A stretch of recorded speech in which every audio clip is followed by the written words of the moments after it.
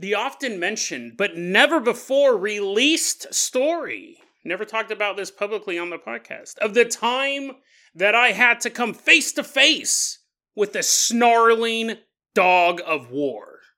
And then, because I'm already on the subject of dogs, I want to talk about we talked about this on Friday, but I have yet another bizarre, unexplainable story of the time I saw a dog right in front of me, middle of the day, try to attack some children, and then when I jumped in to help, things got weird.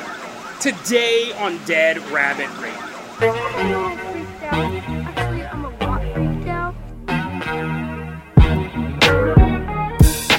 Hey everyone, welcome back to another episode of Dead Rabbit Radio. I'm your host, Jason Carpenter. I'm having a great day. I hope you guys are having a great day too. I hope you guys had a great weekend. I hope you guys had lots of fun doing whatever you're doing.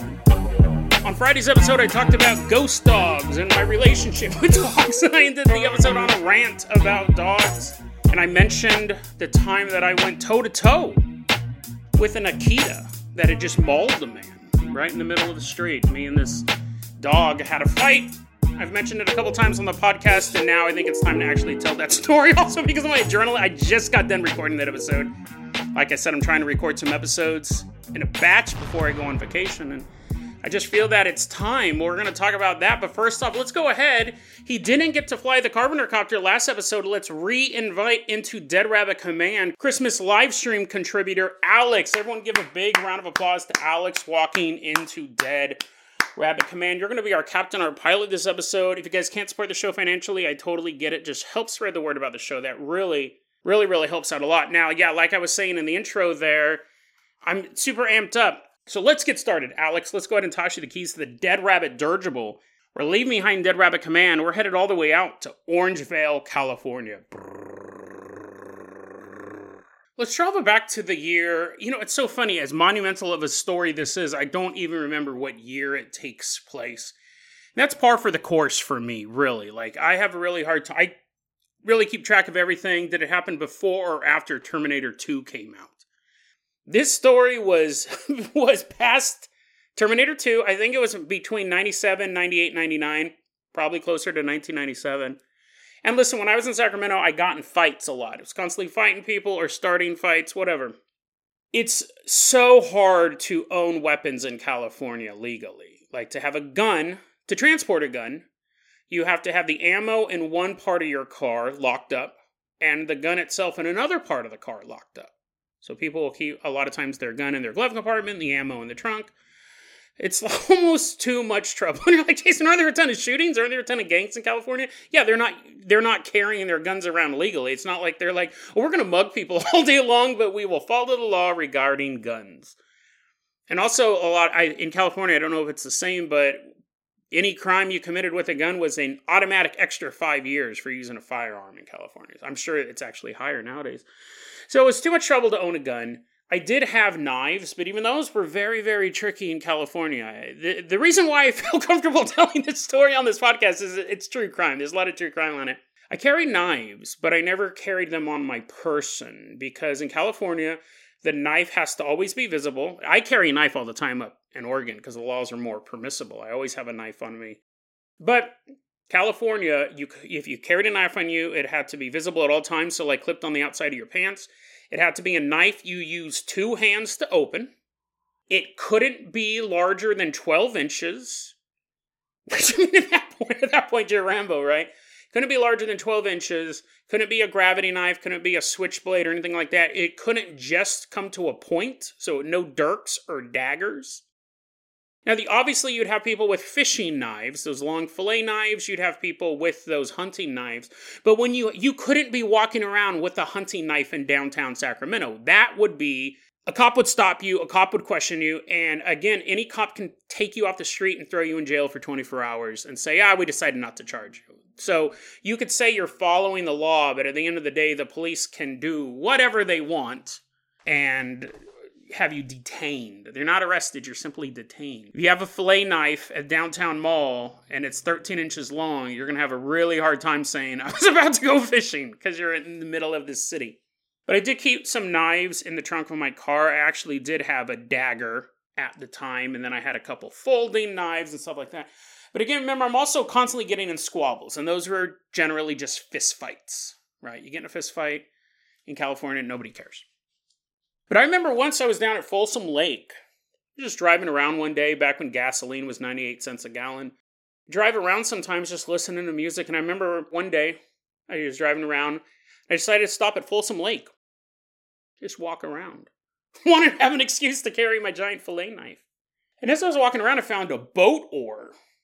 This giant piece of wood, looked like a Gandalf staff. And it was rounded, not like a ball at one end, but it started to taper into like a rounded, thicker end at the top, and then it would taper down. It was this old wooden paddle, and the paddle part had been broken off. So basically, I just had this giant stick. It was probably around 5 feet long. And I remember like holding it up as if I had found Moses' staff. I thought this would be awesome for smashing people's windows open. Yay! People are like, what did you say? And it's like, nothing. Oh, I'm going to smash his window open when he's not looking. So I took this giant boat oar and I threw it in the trunk of my car. I was staying at my grandma's house, which I talked about on yesterday's episode. I lived with my grandma for a long period of time. This is in the Woodward Way area of Orangeville is where we're at now. And then Pecan Avenue, which is right around the corner. And I remember this particular day, I had to go to college. I had to go to class. I worked for the school newspaper, the American River Current, and I was headed there. And my cousin Rachel asked if I could take her somewhere. I don't remember where I was dropping her off, but I was like, yeah, sure, no problem. I was staying with my grandma at the time. I talked about that on Friday's episode, and then my cousin Rachel was over there. So we get in my car. This is back when I was driving my Ford Mustang.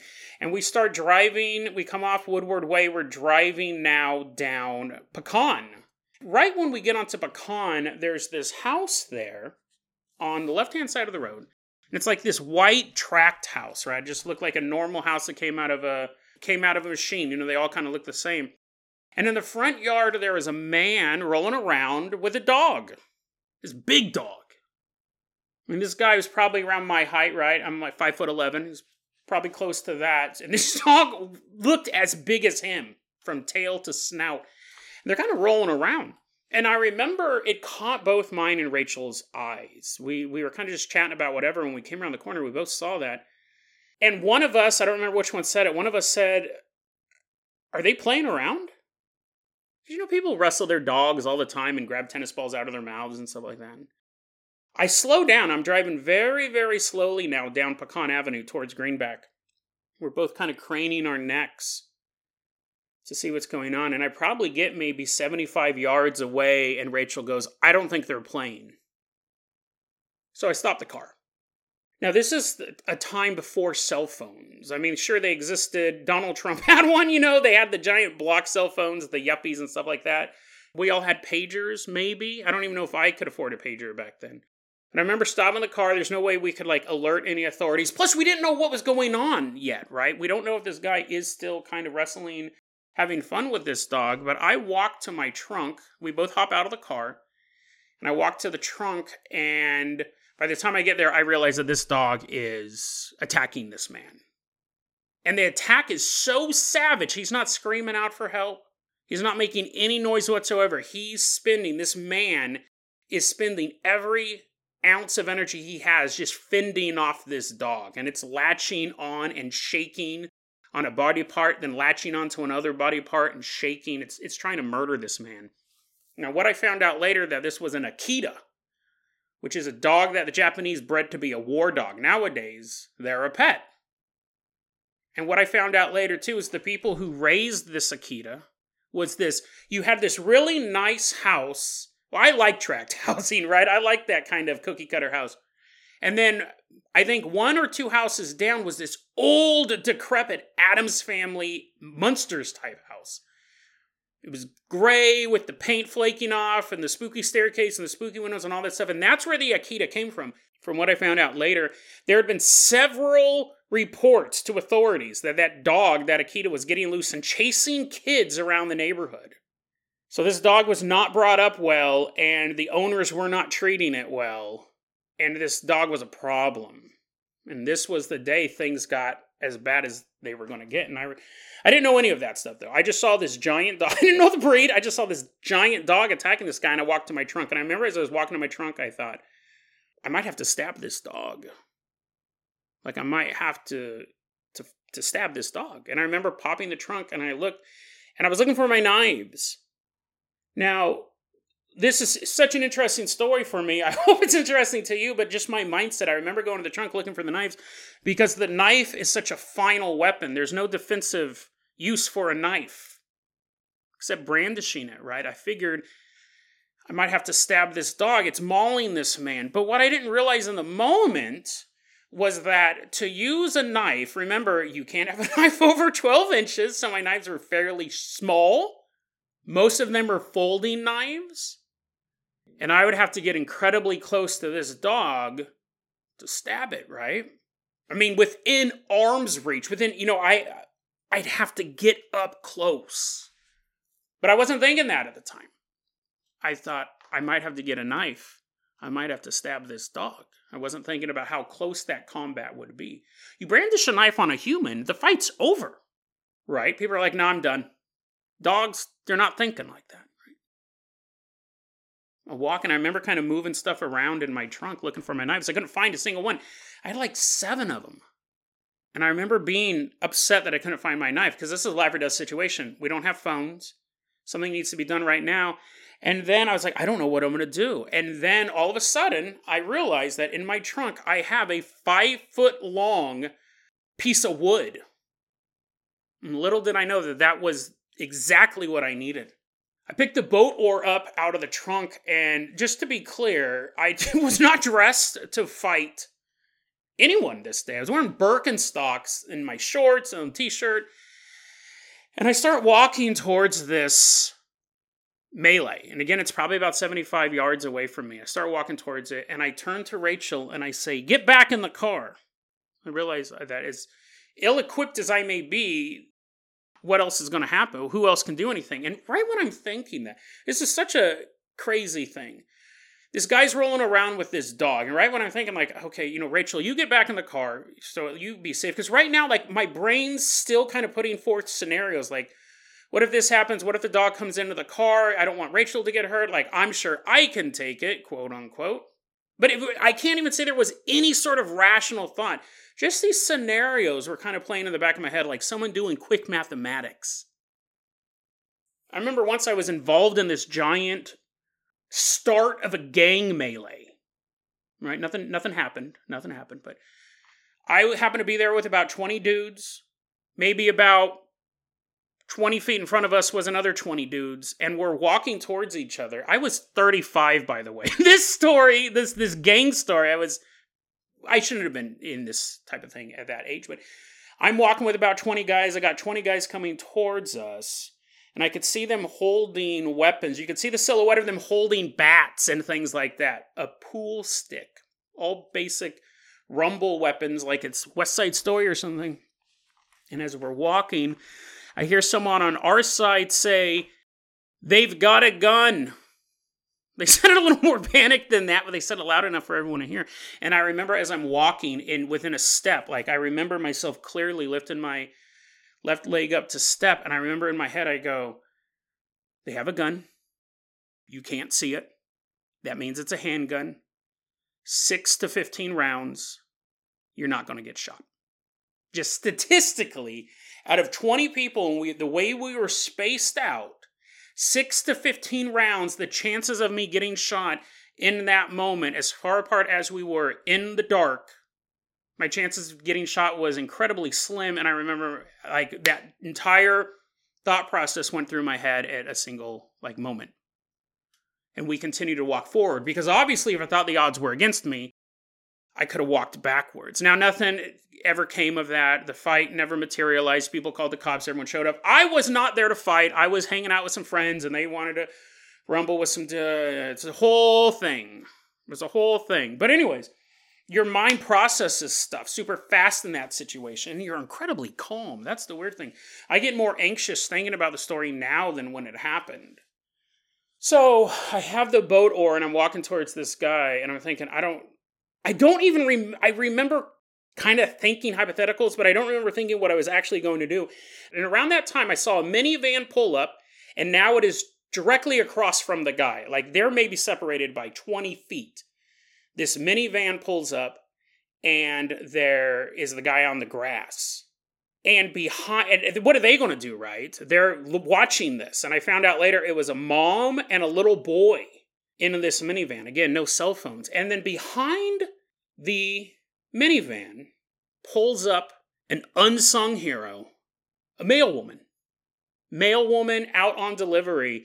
She jumps out. I get chills just thinking about this part. She jumps out of her mail truck and runs towards that Akita, spraying it in the face with mace, pepper spray, whatever it was. She's running towards it and she's just blasting this dog in the face. And I'm standing there with the boat oar and I'm thinking, oh, okay, somebody can stop this. I'm going to try my best not to cuss, because I normally don't cuss on the show because I know people listen to this stuff at work. But I may start to lose the plot on that one. That dog turned. No joke. This was so insane. That dog stopped biting the guy, turned, looked at the mail woman, and ran directly into the stream of mace. He was headed right for her. I remember thinking, this situation has totally gone sideways. And I remember watching that stream get smaller and smaller, because she's just like blasting this dude. And the dog is literally running into the stream, and I'm watching the stream get smaller and smaller and smaller as that dog's closing the distance. And it gets within, maybe like 10 feet of her. She runs. Like, what are you going to do? Right? This dog is enraged. It ran into the stream, and now I'm watching her run, and she runs around the minivan. Because, the mail truck has a giant opening in it. She can't get in the car because the dog will follow her. She runs around the minivan, and the dog's right behind her. It's like a fucking Looney Tune. I watched them do 3 laps, and each time she would run around the minivan, and the dog was right behind her. And then I'd see him disappear behind the back of the minivan. And then she reappears, and the dog is running right behind her, and I watch her disappear back behind the minivan. And on that third pass, that kid, that 8-year-old boy, opens up the side of the minivan. I watch the mail woman straight up like shoulder jump into the minivan, and that kid slams that door. It was right on her. The man is lying prone on the grass. I don't even know if he's alive at this point. He's just laying there. I remember thinking, maybe I can get in my car. Maybe I can run to my car. And when I turn around, I realize at this point, I have walked a good maybe 20 yards, maybe 15 yards from my car. I was like slowly walking with my stick. I realized not only is my car about 15 yards away from me, I'm wearing Birkenstocks, so I can't run. I just saw how fast this dog was. And my stupid cousin Rachel shut my door as well. When I told her to get in the car, I didn't mean turn it into a tank. So I thought, even if I'm able to get back to my car, I'm not by any long shot a runner anyways. And I remember thinking this very clearly. I turned around and I looked, even if I can get back to the car in time, even if I could open the door in time and jump into my car, that only leaves one other person for this dog to attack, the man who is laying on the grass. It will go back. I remember clearly thinking that. You could try to run, you might be able to beat it to the car. But even if you did, let's say it did not attack you when your back was turned, because this fucker was fast. This dog was so fast, even if you could get back to the car in time, it's just going to go and it will kill that man. If he's not already dead, it'll finish him. And that dog saw me, and it began to charge. And I realized the second that it laid eyes on me and began to run, I realized at that point, I could not turn my back. I had to fight it. I realized at that point that once it saw me and began to run, there was no way that I was going to be able to outrun this thing. There's no way. I had a moment where I kind of considered it, but once it started to run towards me, I'm not an athletic person by any means, and I just don't mean that physically, because, I love to lift weights, I love to walk and do stuff like that, I love to do the stairs. When I say athletic, I mean athletic ability. I'm terrible at putting a basketball through a hoop. I'm horrible at tennis. I'm horrible at anything like that. And here I am with this boat oar. And I remember taking a batter's stance. I turned it so my right shoulder's farther back, and I took this batting stance, and I'm holding this boat oar, and I'm waiting. Had you pitched a ball to me and gave me a bat and said, hit this ball, I would have a hard time doing it. I just don't have that mechanism in me to play sports. And I remember taking this batter stance. It was so natural, right? Take this batter stance with this 5-foot long piece of wood. And the dog is getting closer and closer. It's moving so fast, right? And I square up, and as it gets close enough to me, I see, literally, this is no exaggeration, because I remember this so vividly. I saw the mace dripping off of its face. I could watch all of this stuff just dribble down its fur. Its entire face was wet. And I squared up. And I don't know how I calculated this. It had to have just been a miracle from on high. That dog got right within striking range. And I swung that oar so hard, I heard a crack. I hit this dog, this Akita attack dog, right in the head.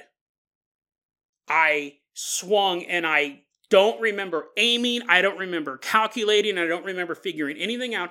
I swung at just the right time that tip, that bulb of the boat oar smashed into the side of its head with more force than I've ever put into anything before. And I heard a crack. But then I heard a louder crack.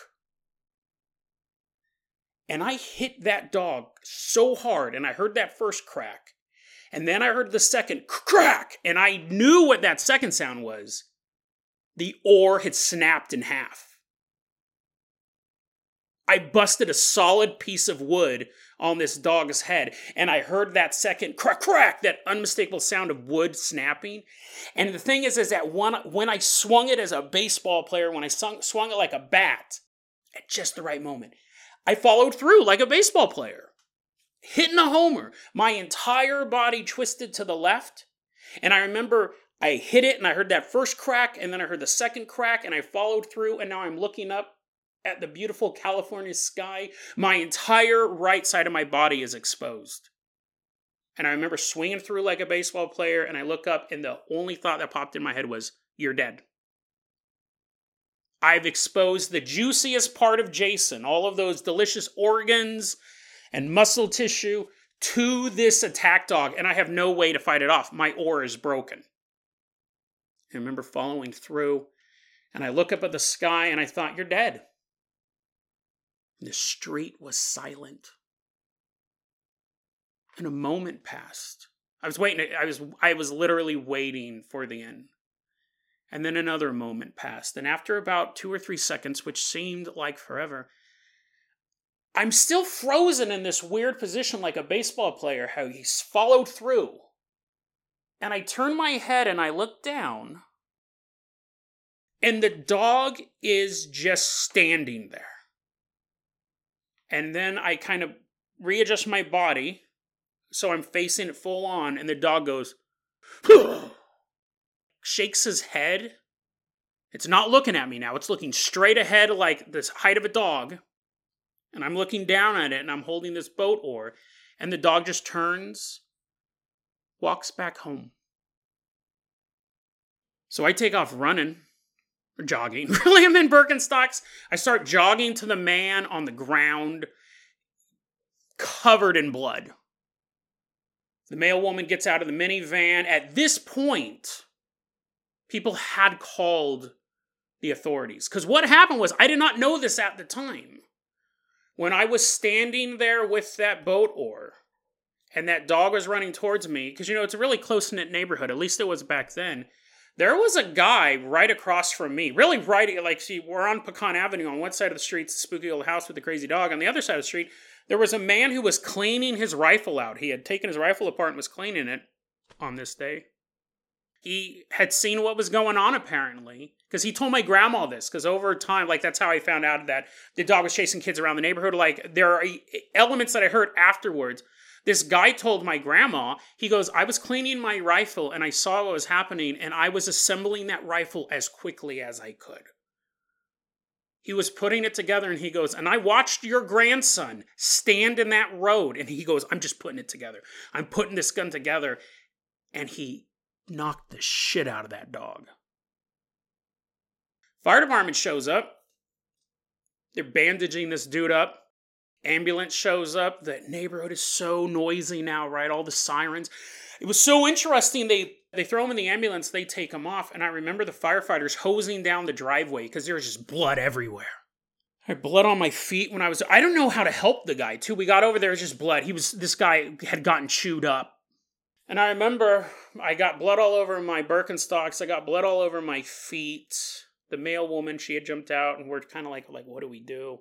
We're still in shock.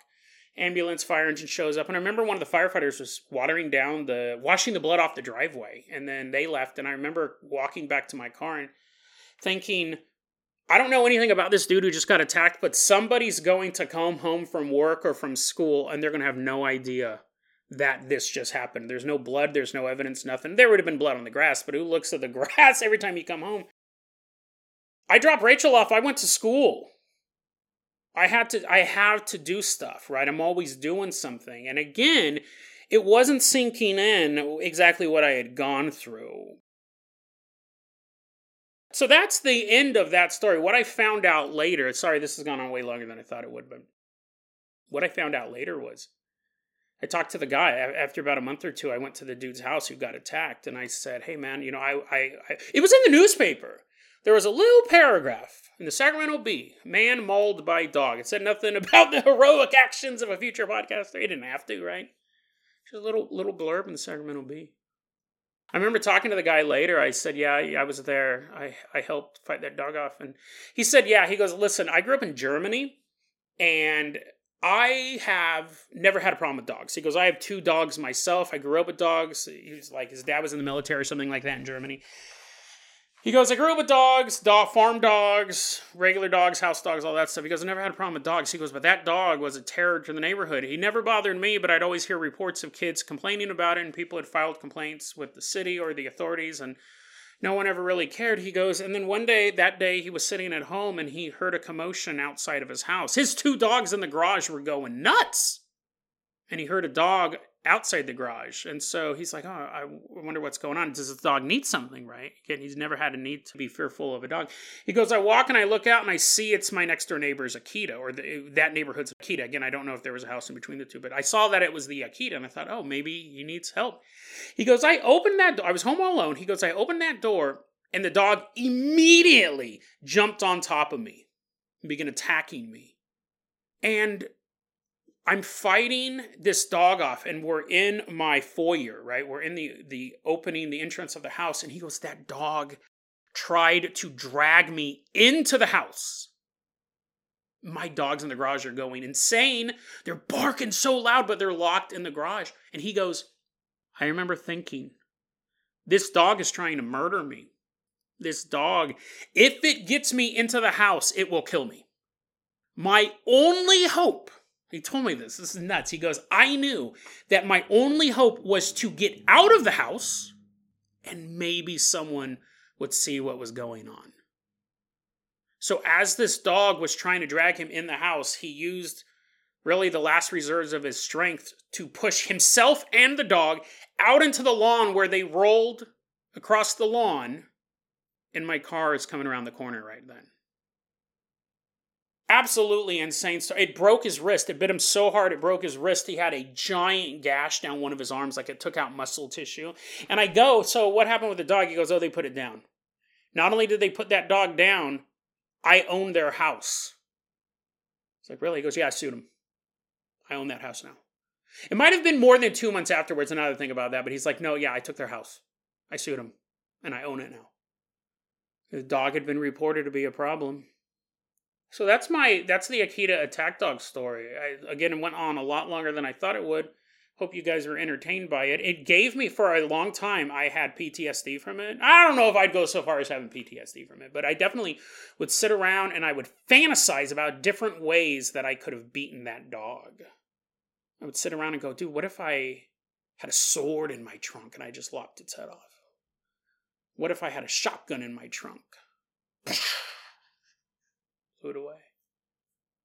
I'd sit there and I don't want to say fantasize, but I'd get stuck in these loops about fighting that dog. And I hated dogs for the longest time. When I grew up, I didn't really care about dogs. I mean, I thought they were cool pets, but I wasn't a dog person. I didn't love them or hate them. After that event, I couldn't be around dogs at all. People would say, oh, my dog's nice, and I still wouldn't want to be around them. And the way that I got over that was, at one point I was homeless, and I had friends that were helping me out. Like, I was living in one guy's garage for a while. Great guy, my friend Gherkin. And then my friend Kara offered me to stay at her place for a while. And, I was going to watch her kid during the day. She worked during the day, and it was this awesome kid named Liam. We just played PlayStation all the time. Stay at her place. But she had two dogs. This giant German Shepherd named Tango. He was a super smart dog, right? He was like a $50,000 German Shepherd, like super trained and stuff like that. And then little Jake, this little wiener dog. But when I walked in the house, I was homeless, so I was like, oh, are you kidding me, dude? But Tango kind of stayed out of my way. But Jake was just constantly barking, and he was afraid of me, which was making me afraid of him. And I remember that very first night, I was like, dude, I don't know if I can do this. And like Tango was chilling wherever. I oddly wasn't super nervous around him, but Jake was making me nervous because he was so unpredictable. And I remember thinking, dude, it's been like 10 years. It's been like 10 years you've been afraid of dogs. And on that very first night, my very first night staying with Kara, I grabbed Jake and I took him to bed.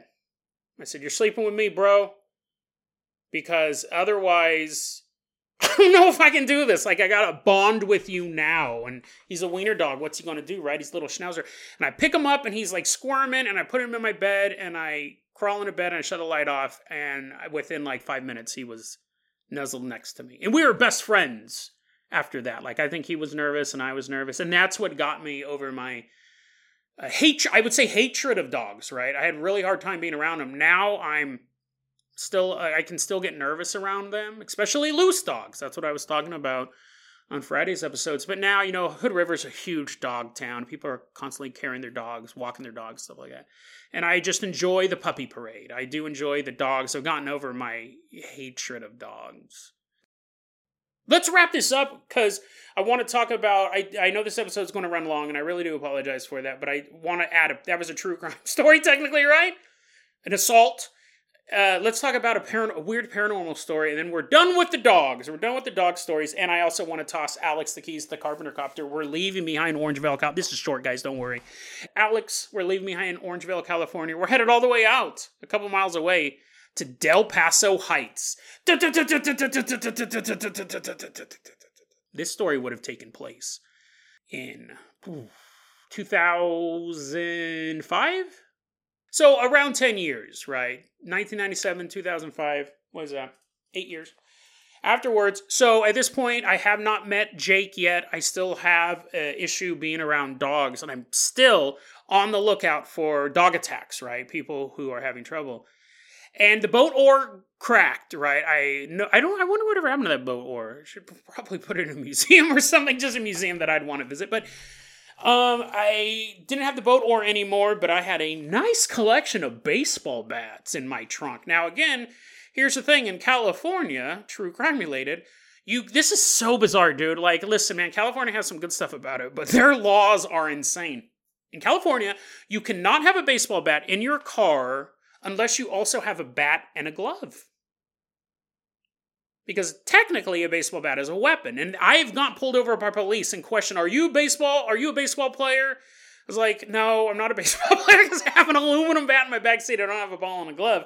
And so, yeah, but the cops let me go. They just harassing me. But I had a collection of baseball bats in my trunk, and I also had a baseball glove and a ball at that point. And I also would often, you'll see me if you ever hang out with me in real life and we happen to go to the Goodwill, if that super specific series of events takes place, people have noticed this when I go to Goodwill, I will buy baseball bats at Goodwill. And people go, why? I don't know why people ask me why anymore, because they know it's going to be something insane. I have a good collection of baseball bats just sitting in my apartment right now. I buy them at Goodwill. They go, why do you buy baseball bats at Goodwill? And I go, because they're covered in fingerprints. You buy a brand new baseball bat from Walmart, first off, you're paying full price. Secondly, it only really will probably have one set of fingerprints on it, yours. But if you buy a baseball bat at a Goodwill, let's say you smash someone's car window. Let's just say, hypothetically speaking, you smash someone's car window with a baseball bat. You can leave it there. You wear gloves, obviously, hypothetically speaking. You would wear gloves, but you just drop it. First off, it only cost you $3, right? Smash the window, drop the bat, do whatever you're doing, and then leave. It's covered in fingerprints. It's covered in fingerprints of a bunch of 8-year-olds. And everyone who walked through the Goodwill picking it up and pretending to swing it around. Not your fingerprints, because you are wearing gloves, right? I go into Goodwill and I'm putting on gloves. Buy your bats at... It's another true crime tip. Where was I going? Oh, yeah. So I was driving through Del Paso Heights. I was leaving work. It was really late in the day. Del Paso Heights, they've recently been gentrified, but it used to be kind of a rough neighborhood. It had a reputation like Oak Park, that it was not the best place to be. But it's also as a major thoroughfare, right? To get from one part of Sacramento to another, you can drive through Del Paso Heights. Now there's a lot of art museums and stuff there. And when I was driving through the area, it was half and half. I don't know what it looks like now, but I remember when I was living in Orangevale, Del Paso Heights was one of those areas you didn't go into after dark, like parts of Rancho Cordova or parts of North Highlands. I was driving through this residential area of Del Paso Heights. It's like 5 p.m. It's late in the day. There's a lot of traffic. Barely drive. The story is so weird. I don't even know how to classify this. Driving down the road, and because we're going so slow, I see on the opposite side of the street, this residential neighborhood, I see a young girl, maybe like 8 years old. I'm really bad with ages and stuff like that, but maybe 8 years old, and she was there with her 6-year-old, what I would assume brother, right? And they're completely like frozen. And standing maybe 5 feet in front of them is a dog. And the dog's barking at him. And I remember now I'm going really slow. This was still when I just could not even be around dogs, and I'm kind of having flashbacks, right? This dog is barking at them, and I see the girl and the boy, their body language is they're terrified. They're not playing around. And I remember like they were trying to figure out what to do. I think the little boy started to step forward, maybe to try to get around the dog, and the dog, I'd never seen a dog do this like in anger before. It reared up. It stood up on its back 2 legs and just barked so loud, and the girl straight up flinches backwards. She grabs the boy, and then all at once, the girl starts running, the boy starts running, and the dog starts running after him, barking. And at this point, when I was watching this going on, I'm already slowing down. I'm already stopped in traffic. I remember putting the car in park, like in this weird motion. I must have had a baseball bat in the back seat now that I think about it. I put the car in back, pulled out my Goodwill baseball bat, and now I am running down the sidewalk. Middle of the day, traffic jam, like in one motion now. And this, again, I'm not a runner, but luckily I had tennis shoes on at this time. I'm running down the street and I see this dog in front of me. It was like this tan dog. I don't know what breed it was. It's running. I see the girl running and the boy running in front of me, and then the dog behind them, and then I'm behind the dog, and I'm running with this bat. And I watched the girl make a quick left turn into a yard, and then the boy, because I think she realized she wanted to save her little brother, but she also had to be fast, right? I see her make a quick left and disappear in her front yard, and I see the boy make a quick left and disappear into the front yard, and I see the dog make a quick left and turn into the front yard, and then I run and I make a quick left and I turn into the front yard. This dad is sitting there. This mom is standing there. There's 2 children sobbing, screaming. I'm standing there with a baseball bat. The dog is nowhere to be seen. I have no idea where this dog went. At this point, a bunch of things are happening. The whole family only speaks Spanish. And the boy and the girl are sobbing and screaming. And I'm holding this bat, and the dad is looking at the kids and then looks at me and stands up. And I'm like, there was a... I remember going, there was a dog. There was a dog. And the mom is super confused about what's going on. This dude... Here's the thing, like, you can't fight this guy, right? I can't fight this guy. I can't...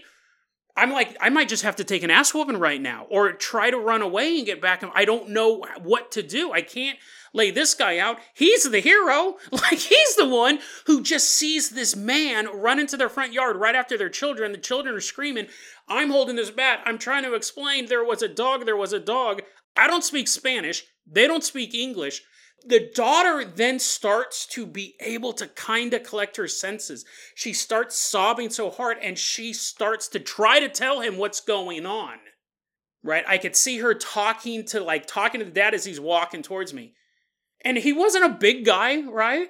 This guy didn't tower over me. I honestly was probably a foot taller than him and probably had like 50 pounds on him. But I can't fight that fight. He's the good guy. I would be the bad guy.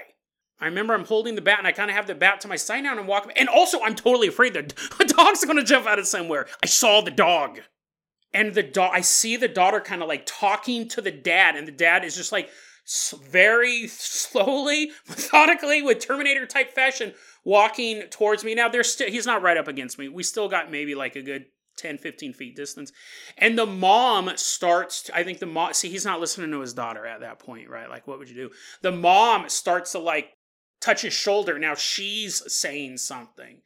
And the girl's saying something. And he starts to like kind of look at them. I'm gone. I leave. I go back. There's a huge traffic jam. I left my car in park on the road. This whole thing took place over the matter of like maybe 2 minutes. If that, like again, I was running and I'm not a strong runner. I couldn't run for 2 minutes. It was a very short period of time. All of that stuff happened.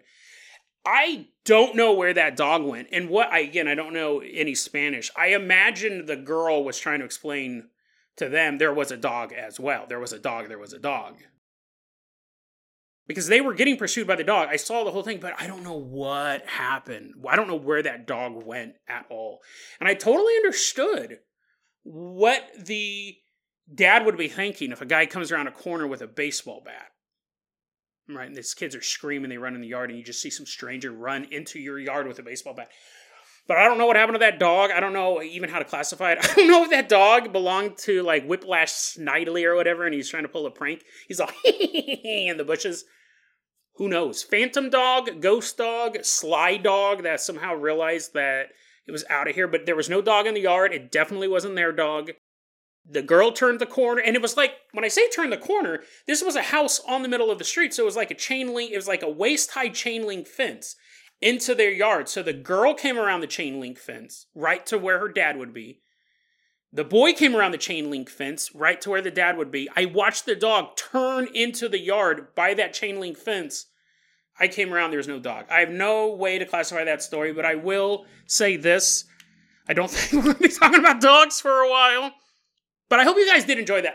That's a story that I hope you guys found interesting, both of those. I don't, you know what I mean? Like, I feel like you guys have given me a gift by listening to this podcast and being part of the Dead Rabbit Radio family, being part of the Fluffle. And I don't ever want to abuse that. I don't ever want to just sit around and talk about myself.